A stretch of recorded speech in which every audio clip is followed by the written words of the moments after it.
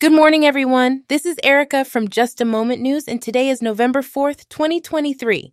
Let's dive into today's headlines. First up, we have Mark Zuckerberg, the CEO of Meta, who recently disclosed on Instagram that he tore his ACL while training for an MMA fight. He will need surgery and is currently in recovery. Despite this setback, Zuckerberg remains committed to participating in the competition once he recovers. He also expressed his appreciation for the medical team's care and shared pictures of his post-operative state, including his wife Priscilla Chan tending to him. Moving on, Afghanistan secured a commanding 7-wicket victory over the Netherlands in a crucial World Cup fixture. This win marks their 4th victory in the tournament, putting them in contention for the semi-final spots alongside Australia and New Zealand. Ramat Shah and Hashmatullah Shahidi played pivotal roles with the bat, both registering their 3rd consecutive half-centuries. The Netherlands, who batted first, were bowled out for 179, with runouts undermining their innings.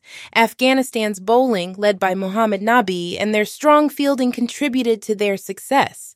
This win sets up an important match against Australia on Tuesday. In other news, South Africa's men's and women's hockey teams are on the verge of qualifying for the Paris Olympics. Both teams won their semi-final matches at the Continental Tournament in Pretoria, positioning themselves for potential Olympic qualification.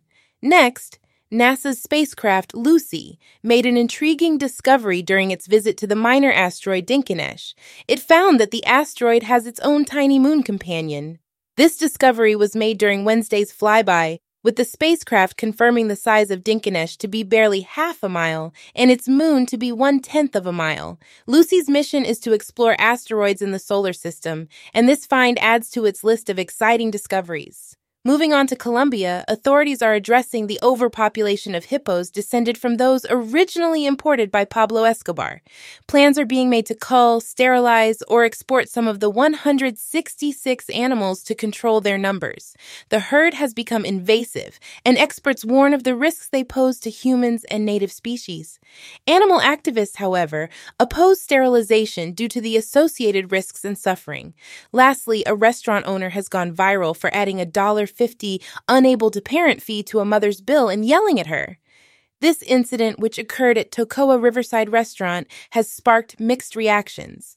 Leadership expert Chelsea J criticized the owner's behavior, deeming it inappropriate and a sign of poor communication. J advises clear policies and workplace standards to avoid conflicts and emphasizes the importance of avoiding yelling, as it can negatively affect the workplace atmosphere. That's all for today's news. Stay informed, and I'll see you next time. This is Erica from Just a Moment News signing off.